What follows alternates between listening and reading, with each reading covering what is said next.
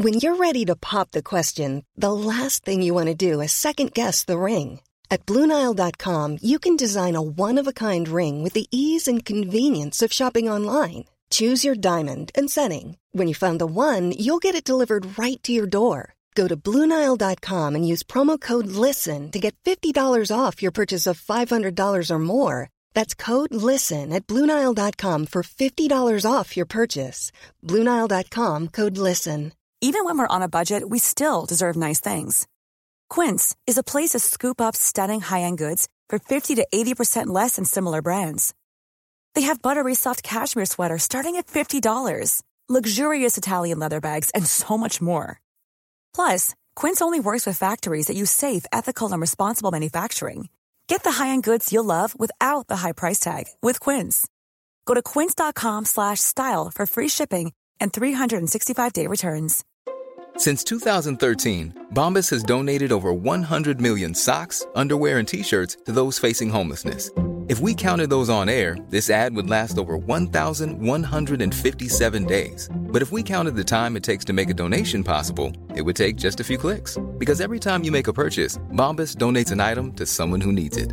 Go to bombas.com/ACAST and use code ACAST for 20% off your first purchase. That's bombas.com/ACAST, code ACAST.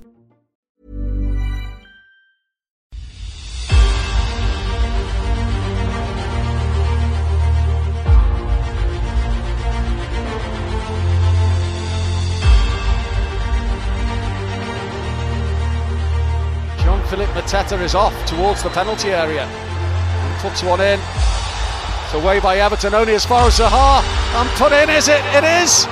Oh no, Jordan Ayew! Everton are 2 down.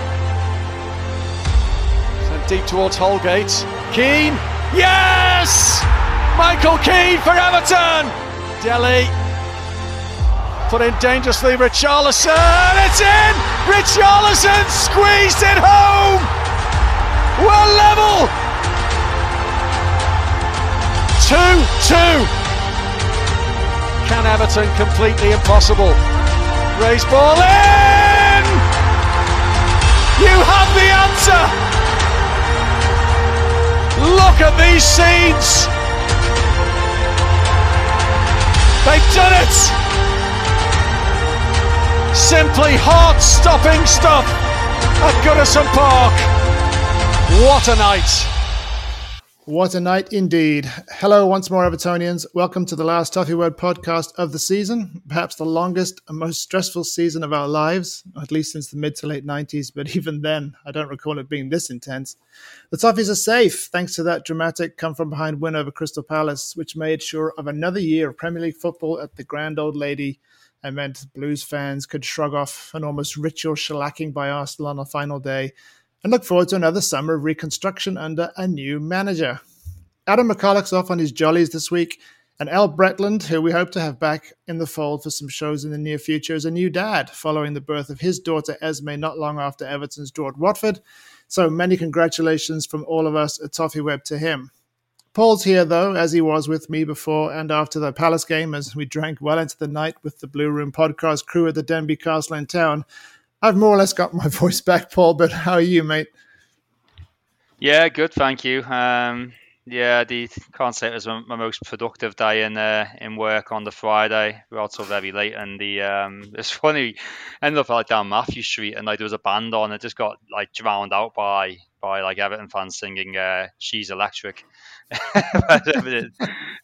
which is just brilliant. It was really, just really good fun. I think the guy was a vet as well, so we got a bit of jip, and it was just a really good night, a very late night, and it's just one of them things you just didn't really want it to end, and and so wasn't at my best on Friday, but it was all good. It's first time in a long time, you just had a bit of a spring in your step, and going out for the bite to eat on Friday night, and there's for once Evertonians in Everton shirts just locally here on the Wirral, and everyone's got a bit of a smile on their face. Everyone just had a bit more of a jolly stride as they went about the day, I think, and then same Saturday as well. So it was just really nice feeling this last week or so, and I don't think we've been able to feel like that probably since maybe August, maybe September. When we actually had a few wins. It's been a long time, so yeah, it's been a nice sort of week or so, and yeah, it's just nice to maybe switch off a little bit now from football, and yeah, let's see what the summer brings, eh?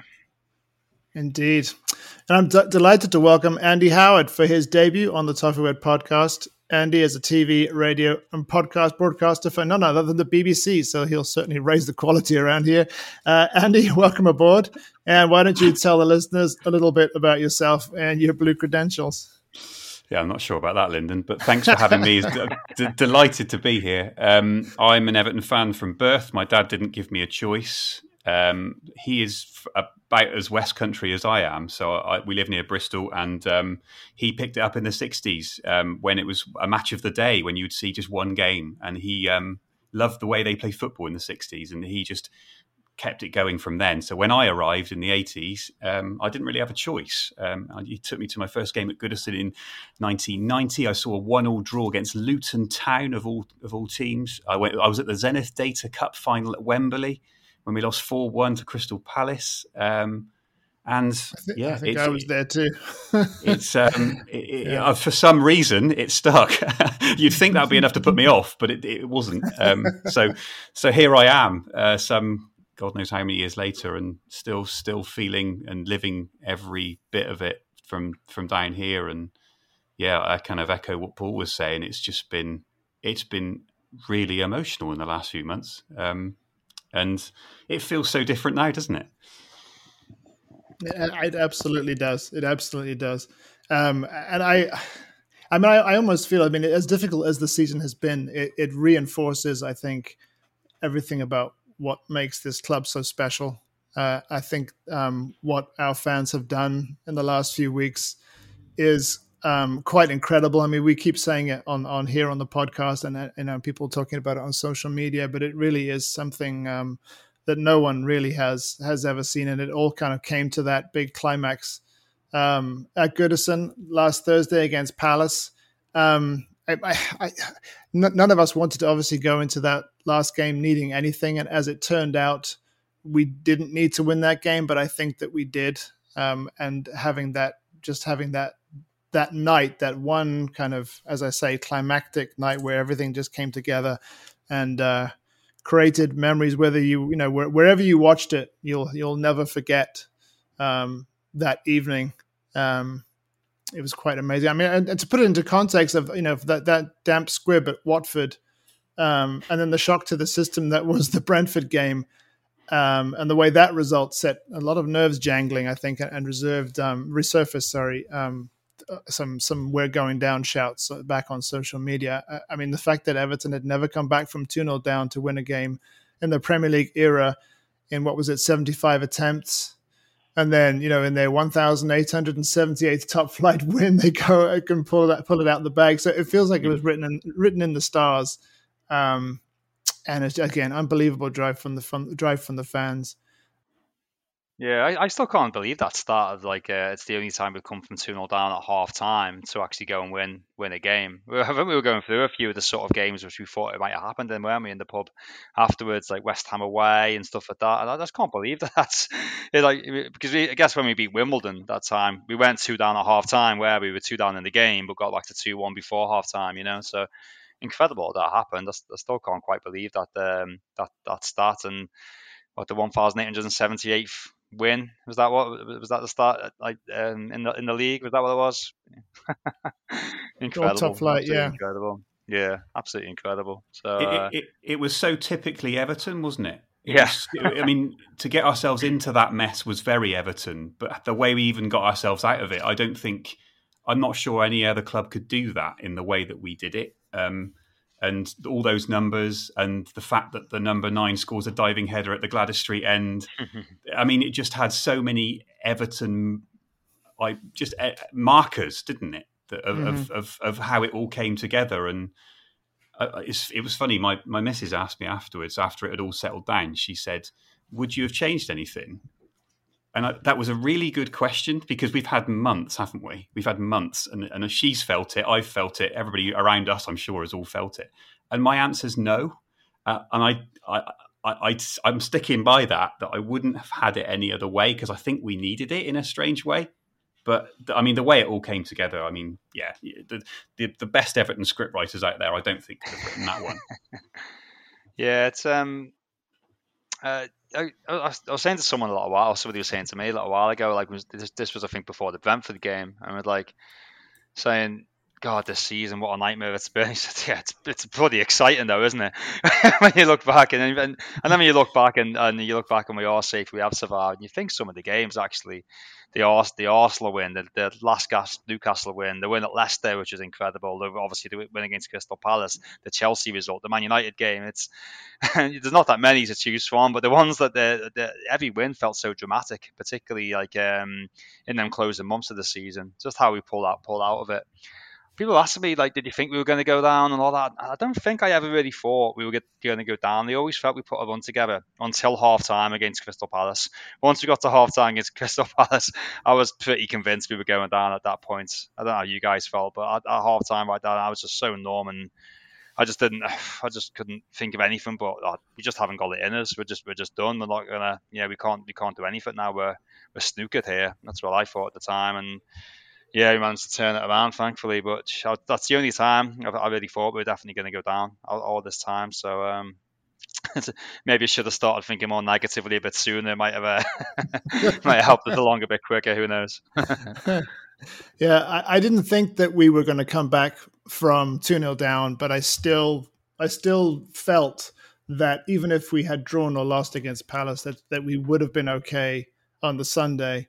Just because one of those two other teams, probably wasn't going to win, and obviously that's the way it turned out. I mean, I don't know if it's a self-protection thing, but I couldn't let myself believe that we were going to go down. And I remember feeling the same way in '98 and '94. So I don't know, whatever power that has, maybe it does. See, I was different. I thought we would quite early. In fact, at work, we have to change our login password every 3 months. And mine, I changed in January, was EFC going down. Genuinely. Yeah. And okay, probably a bit early to be thinking like that, but it was something that I could just feel it coming. It was just, things were just...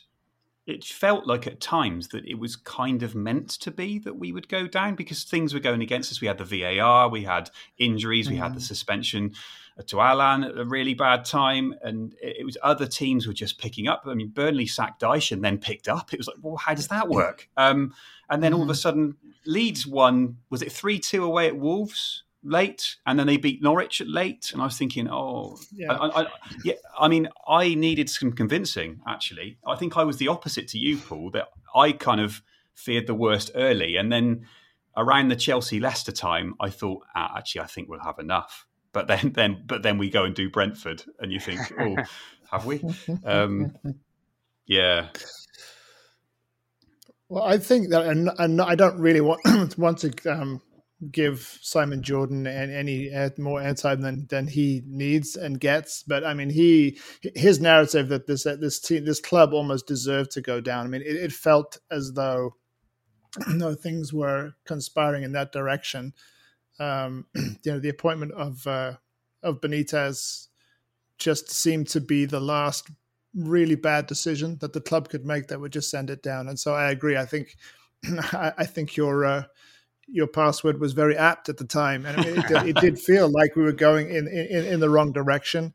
And when you looked at the managerial candidates that they eventually settled on and supposedly chose between in January, I mean, Duncan Ferguson could have been the Mike Jackson for Everton and not had enough to keep us up.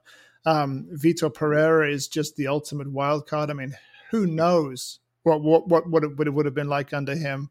And then, Frank Lampard, the sort of relatively untried young manager, but ultimately the right choice, just almost purely because of his, his own demeanor and his own positivity and the way that he connected with the fans. It's going to be really fascinating to see how he does. I mean, just to talk a bit about that Palace first half, it felt to me as though some of those old mistakes that Benitez had fallen into the lack of a midfield three. Obviously, it emerged afterwards that Allan probably couldn't have played because he seems to have been putting off this hernia op to try and get through the end of the season. But so it turned out that Lampard didn't really have many options in that midfield. But at the time, having seen the team selection and the way that we set up, it just felt as though the same mistakes are being repeated. Andre Gomez in a midfield two hasn't worked and will never work and didn't work. This vulnerability at set pieces that just keeps hurting us week after week after week. You have a rare mistake from Jordan Pickford. It just felt like everything was, as you say, kind of conspiring against us. How did you feel about the way that we set up and approached that first half, guys? Yeah, the midfield. I suppose at the time I think it was just that outrage of why is he playing Gomez, and I guess and why is Allan being overlooked on the bench, and now we know Allan's been carrying that injury, I suppose, and has been making himself available, and there really wasn't really many alternatives, to be fair, was there, to Lampard? It was Van der Beek was on the bench, probably not really possible for him to play 90 minutes or start the game, other than a change of system. I don't really see what else he could probably have done in hindsight, but it's just kind of like it just almost feels a bit like going into war to certain death almost, doesn't it? When you're going like a midfield to a Gomez and Doucouré, because it's them two particularly this season have kind of, as a pair, stunk the place out quite a bit in the few. Well, they probably had like 3 or 4 games together, and it seems to be pretty awful in kind of all of them. Whether that's like Crystal Palace away in the cup was one when we lost 4-0, and those two partnered in the middle. I forget the other game when he played it. It was Brentford just before, wasn't it? The Brentford game just before that. Just two players not well suited to go alongside each other. So yeah, when you saw them lining up, it was you did scratch your head. I don't think I'd even saw the team news until I was actually in my seat. I don't think by the time I got into the ground, I got in like maybe 20 minutes before kickoff. Hadn't seen the team news or anything like that, and then seeing Gomez trotting out there, I was like, oh, what? Here we go. So I guess there's that an immediate sort of feeling. And yeah, I think like literally that first start, as you well described it, Lyndon, all the sort of worst nightmares came to fruition. Even like the yet another should have been a red card sort of challenge on a really bad challenge, that wasn't it, on Anthony Gordon. It was really poor, that. And again, we got to scratch our heads one more time at Arsenal, didn't we? Which probably was a penalty, on Iwobi, but again, it's the easy argument of why wasn't that one against City given? Why was and etc. And the inconsistencies of VAR we'll probably go on about it for quite some time throughout the summer, and hopefully we get more out of it this coming season. But yeah, like I say, half time, the first half, you could just throw it all in the bin. Really, it's just that second half was just absolutely ridiculous. But yeah, I guess he was just short of options more than anything else in the middle, and I guess that's just what he had to go with, and quickly changed it, didn't he, as soon as he could. It's the one thing that I think Frank Lampard's been quite stubborn over, because we've known a stubborn manager, haven't we, at Everton over the past 10 years, where they just stick to what they're going to do regardless of how it's going. And he's changed, to be fair. He's evolved what he has. But that's the one thing he kept doing that I just couldn't understand, because it just looks so much better in a 3. And whenever really we've played a 3, it's looked better. I go back to before his time, but at the Arsenal home game, when they changed to a 3 in that game, but Gomez was part of that 3. And it just seemed to, whoever was in there, it just seemed to look so much better. And I think that's the one thing there's a few things I could put at Lampard in terms of how he's set up tactically. But in terms of selection, I know he's down to bare bones, and you think, well, who's going to be the 3? And good question. But I wonder whether he could have got a half each out of Allan or Davis or Van der Beek or Dele, or Iwobi. There are players that could make a 3. And I just wondered, I was the same. I was wondering, can't we just get any 3 in there and just see how it looks, rather than this thing where it just looks so open in there, hasn't it? It's looked like you could drive a bus through our midfield for so long with a 2. Yeah. But ultimately that's what he did. He threw on Delhi rather than moving, say, Iwobi back in there. And I think you're right. Any three, I think, is better than those two. Even if because Andre Gomez can play in a three, and it's the only way that he can, as a sort of left-sided, more advanced member of a three. I think we've seen some of his best work when he's been further forward, just because he's such a liability outside his own area. And I think it was both he and Doucouré who committed the foul that led to the opening goal, that horrendously defended free kick that Mateta scored. But if had you said that that Dele Alli was going to be the one that came on and fundamentally changed the game, I think a few of us might have raised some eyebrows, but it certainly showed that he still does have something to contribute when his head's right and he's motivated. Yeah, I'm a bit disappointed we haven't seen more of Dele Alli, actually, like more starts from him. And I guess the fact that he started against Arsenal an absolute dead rubber game absolutely completely defies this theory of like, oh, he's not been playing him because we have to pay X amount when he plays this many games. Because why on earth would he play in that game if you're not trying to play him for if you're trying to hold off on appearances? Because that would have made no sense to play him in that game, and the game didn't matter. Just the times he has come on, whether it's, I don't know, his attitude ain't there. I think we were saying that before the game, weren't we, in the pub? Is his attitude bad in training? Is it just not a role for him at the moment? Is he not fit enough to play 90 minutes, in which case there's no point starting him? I don't know. Just like the times he's come on, there's been a few good cameos.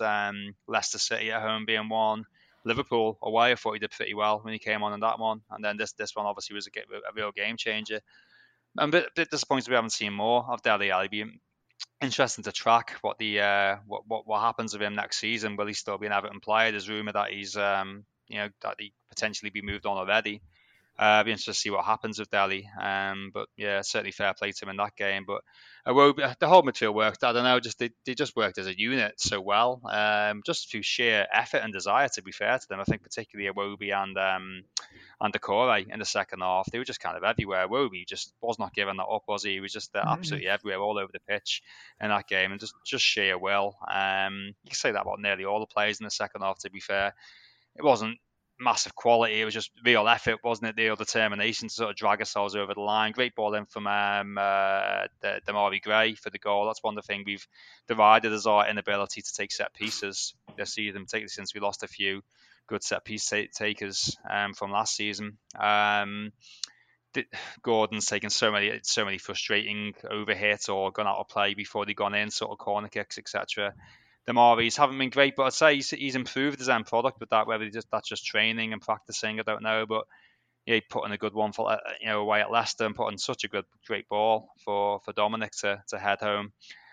So yeah, at least we managed to find something from set piece a little bit. But I think that's, if we're looking at areas to improve in the summer, I'd say we really need a dead ball specialist. I mean, we get a free kick, you never really feel we're going to score it. You don't really feel we've got an opportunity really in and around the box. So yeah, that's certainly one area I'd be looking to sort of try and pick up a really good set piece taker for next season, who can obviously play a bit as well. Really intrigued to see what we do this summer, who comes in, and how we look at the start of next season, because obviously there's a lot of talk, isn't there, that we might have to let one or two go, and we all know who they would probably be. So intrigued to see what the summer holds for that. Inside the stadium, when did you think we're going to do this? I think throughout stoppage time, the referee, you could see Palace didn't want to know, and the referee was just giving Everton everything. By that point, he was. So there was a baying Goodison mob. Either want to be the guy who gave away a penalty or gave, he was everything, every sort of 50-50. It was like free kick. It was like, I don't know, must be like what it's like if you support Liverpool or Manchester City or something like that. I was like, oh wow, we get you get everything here. It just gave like literally everything to everything to us. It was, but at that point, it just felt like that. Well, they can't get any fluidity. It's like, that they know everyone's going to run on the pitch. They just want to get off the pitch. Yeah, the referee, when he blew his wrist, he was legging it off when he blew his wrist. You know what I mean? So like, so yeah, I don't know at what point, but it was in injury time. There was a certain point in injury time. I was like, well, hang on, Palace aren't playing now, and the referee's not not letting them play either. So I think at that whatever minute that was when that became apparent, then it was kind of, all right, maybe you couldn't relax until that last whistle went, I suppose. But that was probably the moment, I guess. I couldn't, but I think once it got to 2-2, I think that was the when I obviously felt that we could do it. I don't know whether I was confident that we would. Actually, just that those last sort of 15-20 minutes are a bit of a blur anyway. But I think after we'd scored, there's a picture of the one where Dominic Calvert-Lewin is kind of doing his Jesus Christ thing at the that still picture where he's got his arms out wide, he's looking straight at the camera amongst all the players afterwards when everyone's on the pitch. But if you look in the corner, Mason Holgate has got his hands on his face, like I can't believe what's happened, or I can't deal with it. That's how I was. I've just had my hands on my face for the last 10 minutes going, can we do this? Can we do this? Oh my God, it's 7 minutes of stoppage time. It was torturous. But I mean, as you say, Anthony Taylor certainly seemed to get sort of swept along with it. And this is where the psychology of referees, there's definitely a shift where they kind of, they mold their decisions to the game. I mean, it was a very physical game, but there were a couple of challenges in there. I mean, Calvert-Lewin had a particularly hairy challenge that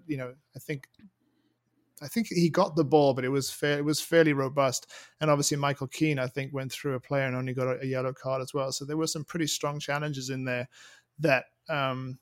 And actually, for those of us who grew up on a more physical game, I think they were the right decisions. They were the sorts of decisions that used to be, just, okay, yellow card, but just get up, brush yourself off and get on with the game, rather than everyone baying for red cards every 5 seconds.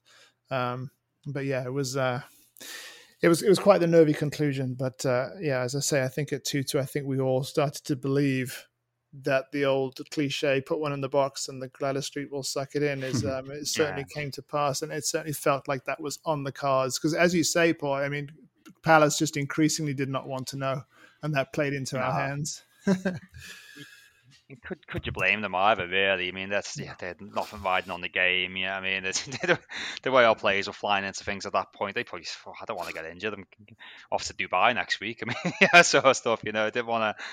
Yeah, they weren't really participating at that point. That challenge by Keane, haven't seen it back. Yeah, I mean, on another day in a different game, it's a red card a lot of the time, probably, isn't it? Like in the modern game, certainly. So, but then again, if you're going to let that one go by Ayew in the first half, then that's the rod you make for your back, isn't it? If you deem that acceptable, you can't then punish another player for a much lesser challenge. So. But that's just so Everton, the way they did that, wasn't it? It's never been straightforward, as we said earlier.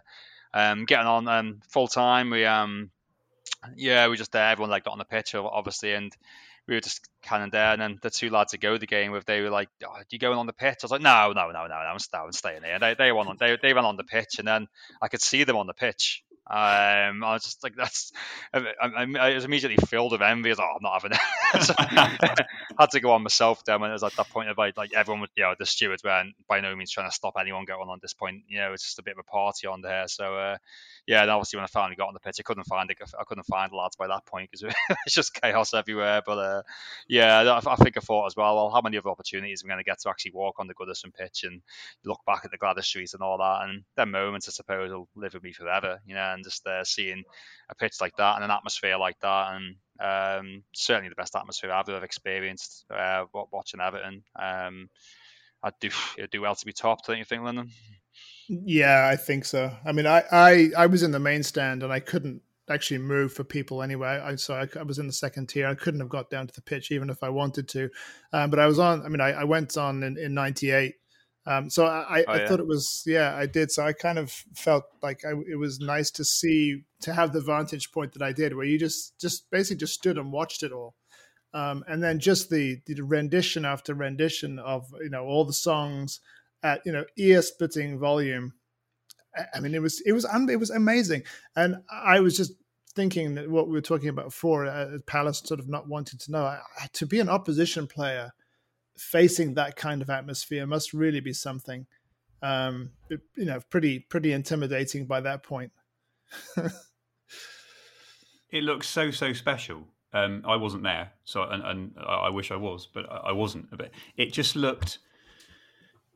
It looked like one of those nights that might not happen there again. I don't know. We never know. We might have a better one in the next 2 years, but nothing could have hit me any harder than just seeing those scenes afterwards and just the overriding pride. And we might get onto Celebration Police. I'm not sure whether we're going to go down that line tonight, but I just felt so incredibly proud to be an Everton fan and so incredibly proud to be part of it in some way and to have been on the roller coaster with all those people that I could see on that pitch. And it was, I mean, from miles and miles and miles away, I don't think I'll ever forget that night. And I wasn't even there. It was just something that it kind of spoke to me. It really did. And I'm going back to the question that I was asked, would you have it any other way? And I think for moments like that, no, I wouldn't. And it was so special to even be just an observer. And I don't think there are many other clubs. Well, all fans say this, don't they? But I genuinely think that not many clubs could have done it like we did it. No, I agree. I 100% agree. I don't think so. And I wouldn't have changed it any other way, because the way that we did it is what made it so special. And at the end, and this idea of, as you say, the Celebration Police, unless you've lived what we have lived, not only this season, but over the last few years, this, ever since the dream that Roberto Martinez, his first season, that dream that he sold us, the frustration that we have gone through on an annual basis, trying to get this right, watching other teams, be they Leicester, be they West Ham, even Spurs and Arsenal to a degree, getting things right or more right than we have, and we're constantly spinning our wheels, and then to have Carlo Ancelotti, but then be dumped by Carlo Ancelotti, and then have Rafael Benitez foisted upon us. It's something that, unless you have lived through it and endured it, and sort of gone through the pain of seeing this once great club floundering, I can't see how anyone can begrudge us celebrating the fact that we've stayed up. And it's not really a celebration of what the team has achieved, but it's more a celebration of how this club and the fan base has come together and made it all happen. So, I mean, honestly, let them say what they want. We, as Evertonians, know what this meant. And just the leap forward that we have made as a collective this season, that I'm going to be interested to see how things, next season, what's the atmosphere going to be like? What's the, what's the reception going to be like for the team next season? It's going to be really interesting to see. I don't see it changing an awful lot. Obviously, we can't get that every game. Obviously, the Palace, I don't think my heart could take it. But I can see that same sort of vibe coming for the fan. Frank's a smart fella. I think he knows to draw on that. I could see Frank being at the start of the season. Come on, we need you guys behind us. Look what you did last season. Look what we did together. I can imagine we'll hear them sort of sound bites. We want the same again. We want the support. We want the flares. We want you to be vocal. And somehow the crowd, the Evertonians, become so united this last couple of months.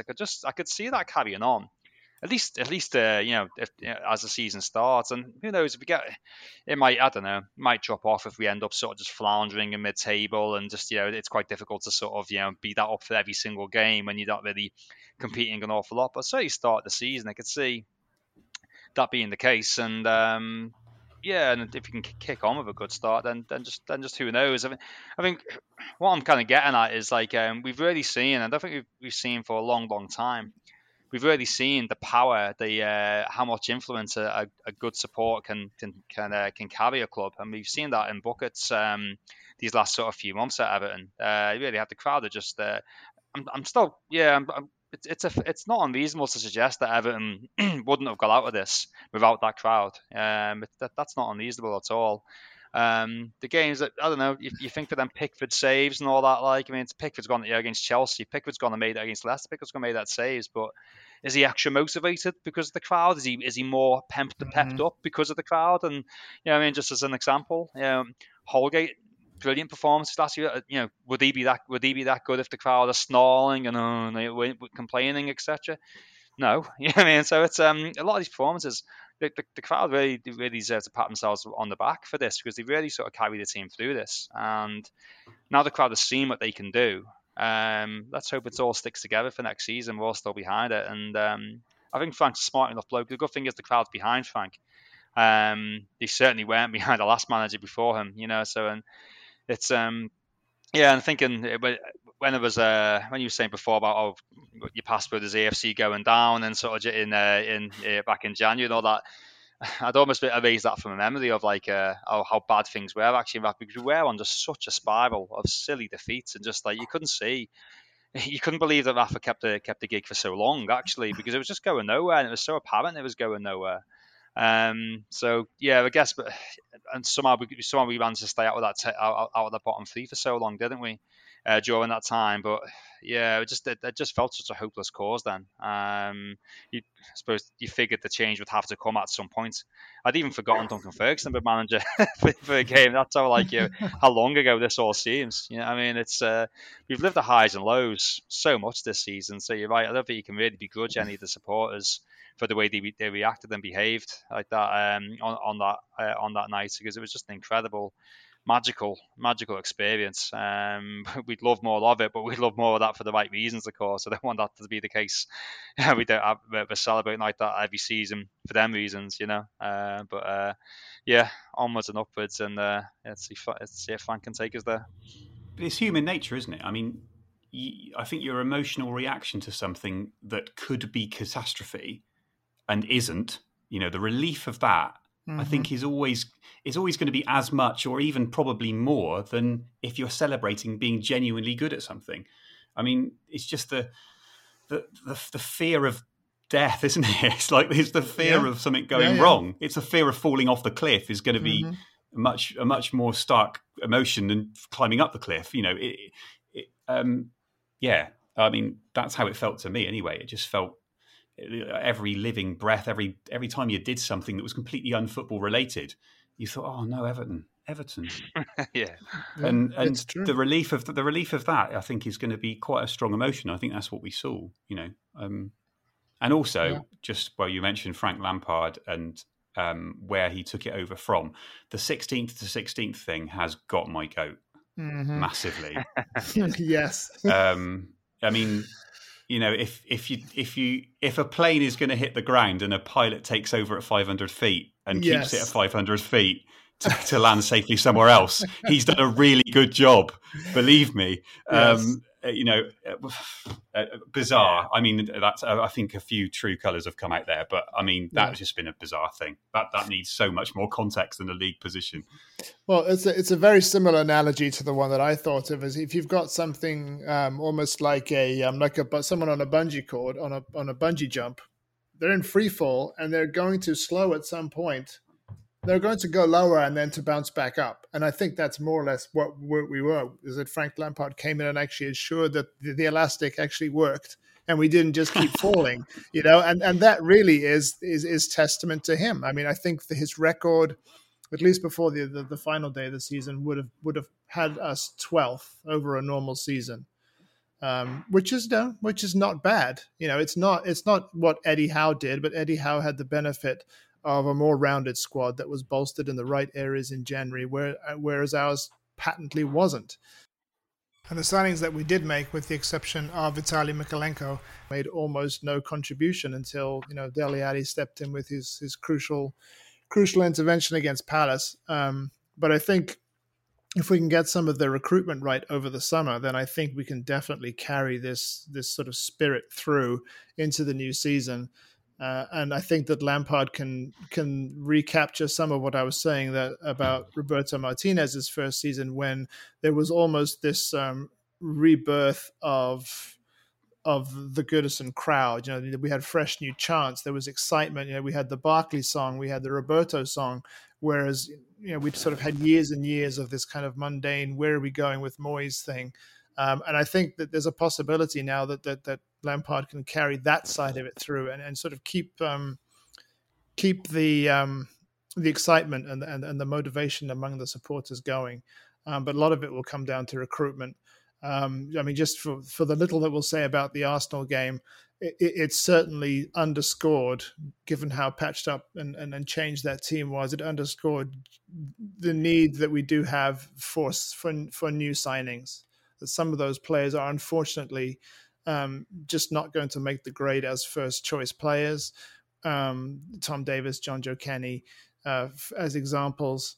It was as one-sided a match, I think, as I've seen all season, and a lot of that had to do with those kind of shortcomings, but also just the fact that the team was just tired, emotionally spent, just emotionally done, and you could see it. And as supporters, honestly, didn't care. The first 2 goals came in, and we sang even louder. Admittedly, when the 3rd, 4th, and 5th goes in, we've kind of lost interest in that side of it, and thoughts have more or less drifted to the title race. But I think, it did sort of illustrate that there is plenty of work to be done on the recruitment side, and God, please fix the set pieces, defending them, taking them. But yeah, let's see what happens over the summer. I think there's definitely scope to get some exciting signings in there to carry this momentum forward. I suppose the last couple of months, what it has done is it's given Lampard time, hasn't it? Yes. You'd hope that we'd given us a base level of optimism, a base level of unity, that we say, okay, well, you got us out of a mess there, however you did it.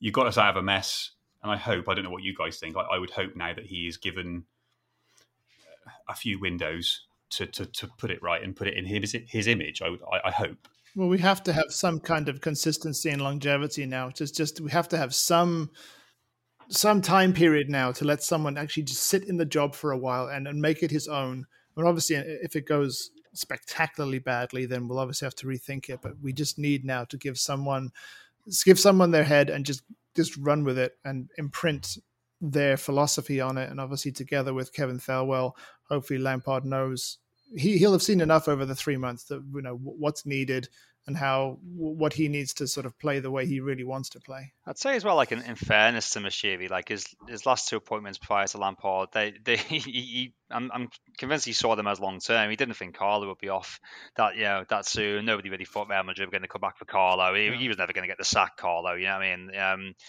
Rafa, for all the opposition to Rafa, Rafa Benitez, he must have thought, well, no, this guy, I'm going to have to stick with him for he's not just here for a year. He's here for to get us into the new stadium. He's here for 3, 4, however many years until we're there. I think that was probably the plan, keep us afloat until we can kick on a bit more. Went drastically wrong, but I think the plan was to keep those 2 guys there long. I suppose, if Everton are doing well, the plan will always be to give the manager time, I suppose. But I think those 2 were probably seen as longer term appointments.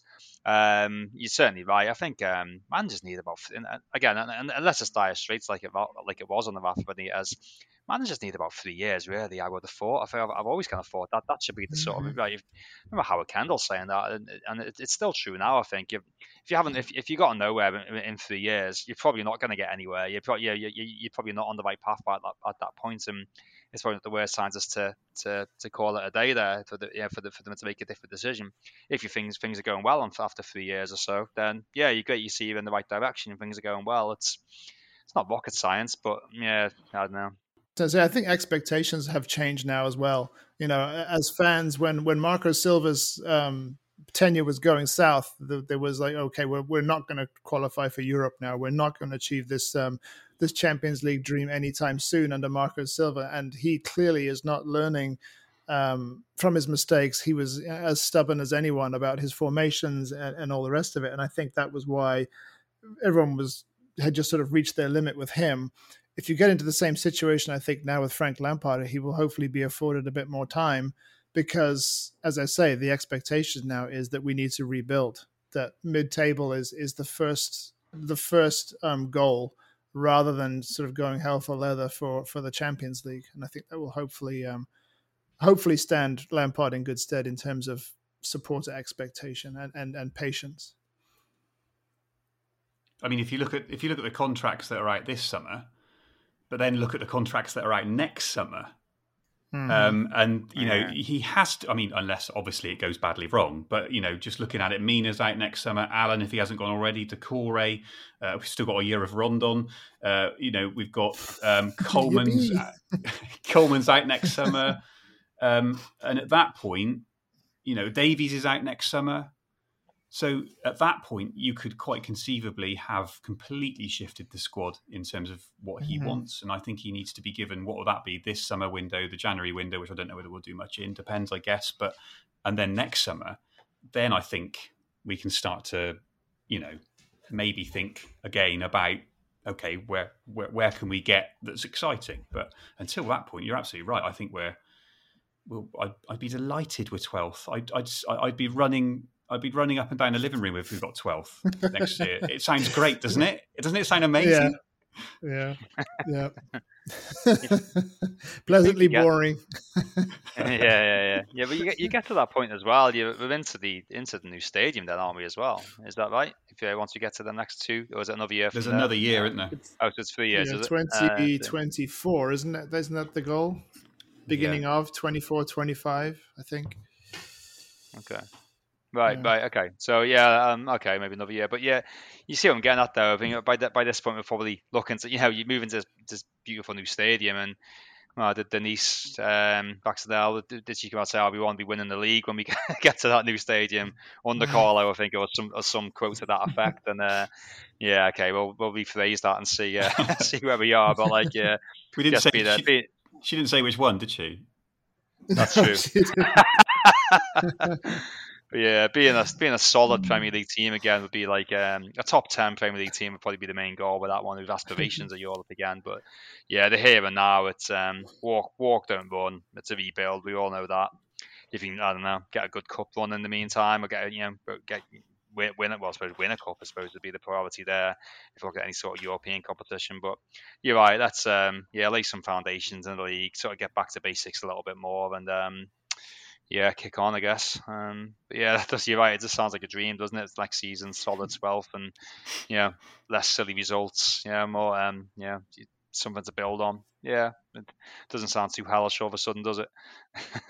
Well, by then also you've got the likes of Branthwaite older. You've got the likes of Welch and Price and Dobbin, and Anthony Gordon will be a year older. It's Patterson will be a year older. Mikalenko. You could see the basis of a team kind of forming. But exactly. Walk, don't run is the key now, I think. Absolutely. Well, I'm sure we'll have future pods to chat about who's leaving, who's going, who's gone, all the speculation over who might come in. But for now, regular listeners obviously know that we do a weekly question each week. And this week I wanted to get you fellas' thoughts on pitch invasions. Obviously, there's been quite a few of them in the last couple of weeks up and down the leagues.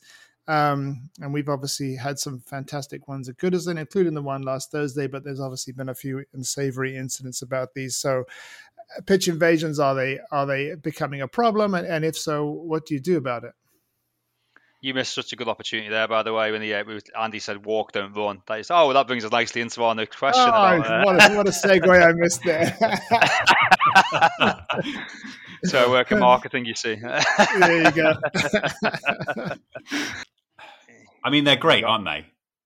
They're great. I mean, you two will know from Thursday. They're brilliant things that people can come together and celebrate something after a big, important game. But I suppose it's the kind of, with allowing X amount of people onto a pitch, you're always going to get the 1% that abuse the fact that they're on a pitch. Unfortunately, it's like anything, isn't it? I mean, if that number of people are doing something at the same time, someone is going to probably do something that they shouldn't. I mean, I was, just to give a bit of local context down here, I was in the on the pitch with Bristol Rovers the other day because they won 7-0 to be promoted on the last day. Which was amazing. Unbelievable result. I mean, honestly, that went nuts at the end. And that was all really good-natured. But then when you're in the middle of those, and I'm sure you felt it on Thursday, when you're in the middle of a kind of throng of people that are kind of very, very high, it can be a bit scary, and you think, crikey, anybody could have anything in this crowd. You know, it can be. You're in the lap of the gods a bit with it, and I know you're all there to celebrate. And you know, for you guys, you're all there with fellow Evertonians. But then you look at what happened with Vieira, and you look at what happened, with the Sheffield United game. I don't know what you do about it because you can't put fences up again. We've been there. So I don't know how you police it because you physically can't, can you? I mean, you can't get enough bodies there to stop people coming on. So I don't know what the answer is. I think they're great, but I don't know what the answer is in terms of it. Something always happens, or it's tended to in the last few weeks, that have marred it in some way. Yeah, and it's the opposition players being there that really seems to be the issue, is because that's the ones who they're targeting. I can't imagine going onto a field and wanting to either physically or verbally abuse an opposition player. I mean, that's just me, obviously. And I'm, if people are tanked up on alcohol or if they're just just naturally predisposed to being that way, then that's obviously the danger, as you said. And it doesn't even take 1%. It just takes one single person out of 15,000, maybe we had 15,000 on the pitch, to do something ridiculous and hurt someone, and then the whole dynamic of it changes. I mean, in terms of what to do about it, I mean, I suppose they might look into not having full-scale fences, but lower fences, collapsible barriers, for emergencies that would at least slow things down, because as you said, Andy, you cannot have enough stewards to hold back a tide of thousands of people who are wanting to get on to storm the pitch. I was listening to the game podcast, which I think is from the Times, and they were talking about how in Germany they have nets up, which again is designed to slow things down rather than eliminate them entirely, because I think they're attached to the pitch by Velcro or whatever, so they're removable again in case of emergency. And then obviously the other solutions which seem to be being talked about more than these physical barriers are, things like points deductions and playing matches behind closed doors, which obviously none of us want to see. I suspect that it obviously won't be, I guess, unless something happens in the Champions League final this Saturday. This probably won't come to a head again until the end of next season. So maybe it just dies down for a while. But it's not going to be an easy one to solve. I don't really like us to go down the route of sort of nets or anything like that. I mean, I know that's not what you're kind of advocating, and I don't know if it's a good enough reason to not do it, but I just feel like it loses that sort of identity of what the English football, British football kind of is, of like you're close to the crowd and all that. You know what I mean? It just has that sort of identity to it. Again, I don't know if that's a good enough reason to not do it or not. I don't know. It's you just wonder, like, if somebody's going to come on and hurt somebody with, like, I don't know, someone wants to bring like a knife or something like that to try and attack a player or another fan or something like that to the ground.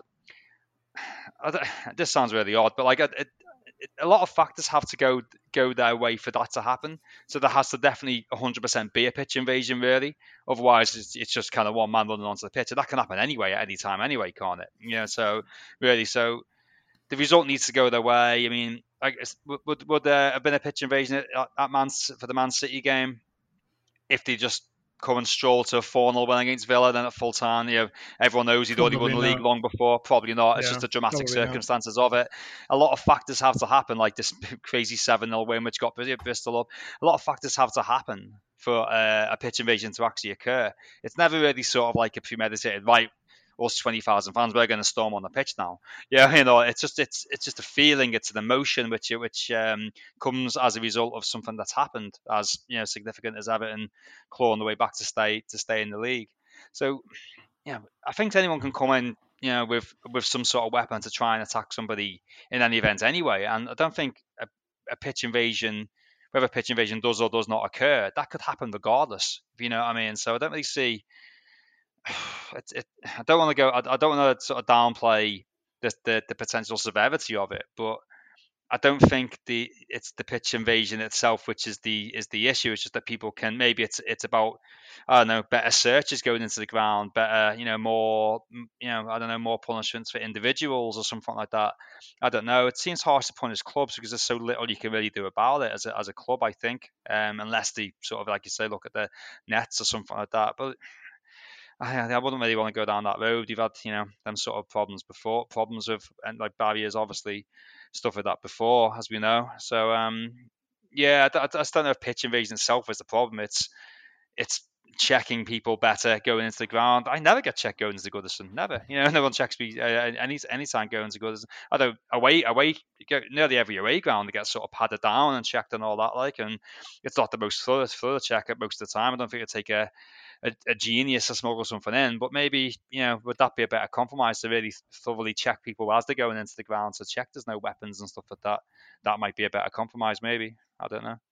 It feels like a trend, doesn't it, at the moment? It feels like it's very on trend. That, I don't know, it started a few weeks ago with maybe playoff games and, games that mean something. There's an outcome, there's a big outcome at the end of a game, and then all of a sudden it just seems to have kind of, well, we want our pitch invasion now. And everybody's getting on the board. And I wonder whether it, like you said, Lyndon, I mean, the Champions League final is, and obviously the Championship playoff final is pretty much the only thing left, really. I wonder whether in the course of a normal season, whether it'll just die down again and die away again. And it just feels like a very trend thing at the moment. Yeah, well, let's hope so. I mean, I hope it doesn't become sort of a, how these social contagion things happen, where they just sort of gradually get more and more troublesome, I suppose. But I think it's less about premeditated things, as you were talking about, Paul, and more about just that spur of the moment idiocy that, someone who's just completely off their face. I mean, that guy who headbutted the Sheffield United player. I mean, that was sharp.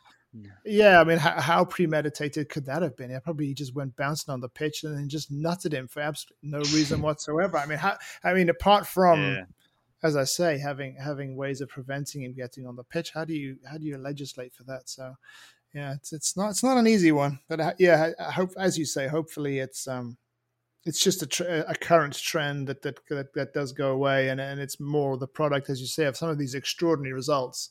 Like the 7-0 one that you were talking about, Andy, and then our comeback, Manchester City's comeback. Let's hope it's just a product of that and nothing more serious. Yeah, I think so. It's not unusual to see them pitch invasions in the two-legged playoff championship games, particularly when it's reasonable sized stadium, and that's nearly every time, isn't it? When the team goes, that's every season that happens.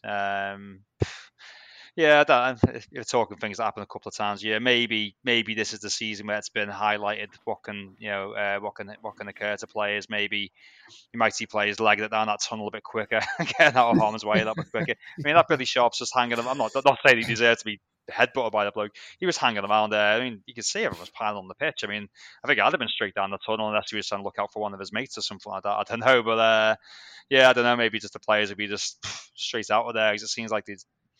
Robin Olsen wasn't seemingly in a big rush to get off, was he, when he got attacked? I mean, I'm not trying to trivialize these things at all. They're serious and they shouldn't occur. The player shouldn't have to get off, but certainly I think I'll be on my toes as quickly as I can when the big mobs start running on the pitch, and maybe that might sort of make players a bit more aware of getting the heck out of there.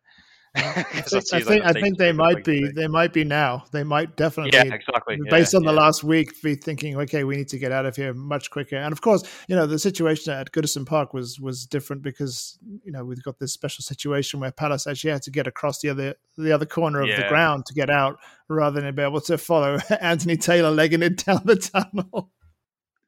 Yeah, and surely moving on to that, surely that's not a thing anymore next season, right? This COVID protocol of the other team having to get changed over there rather than walking out, it seems about absolutely nonsense now, doesn't it? Considering how much we've moved on from COVID, and again, not trying to trivialize COVID, but everyone on the pitch tackling each other and all that seems absolutely madness, doesn't it? To still be doing that. So I hope that's the end of that next season, not just for pitch invasions, just because that should be the end of that now. That shouldn't start. I'm surprised that was even the case this season actually as well. But yeah, it's a real tough one, to be honest. Pitch invasions. I think the one thing is they are few and far between, and you're right, Andy. It's kind of like pitch invasion season at the moment, isn't it? And then that'll be finished very soon, and then we can maybe close the book on it until May 2023, hopefully. And and hopefully we won't be having to run on the pitch for them reasons again anyway. So. See what happens when we go 3-0 down at home to Brighton on the opening day next season or something. Yeah. Oh, please. Let's end on a positive note, though. Well, that's that for the season. We will, of course, be back in the coming weeks to discuss more about the squad rebuilding job facing Kevin Thelwell and Frank Lampard, any incomings or outgoings that might have occurred in the meantime. I will also be looking into putting together perhaps some interviews and different content based on your feedback, you the listeners. But until then, take care and enjoy your summer. Relax, Blues, breathe. We're still in the Premier League for another year, and hopefully onward, upward from here.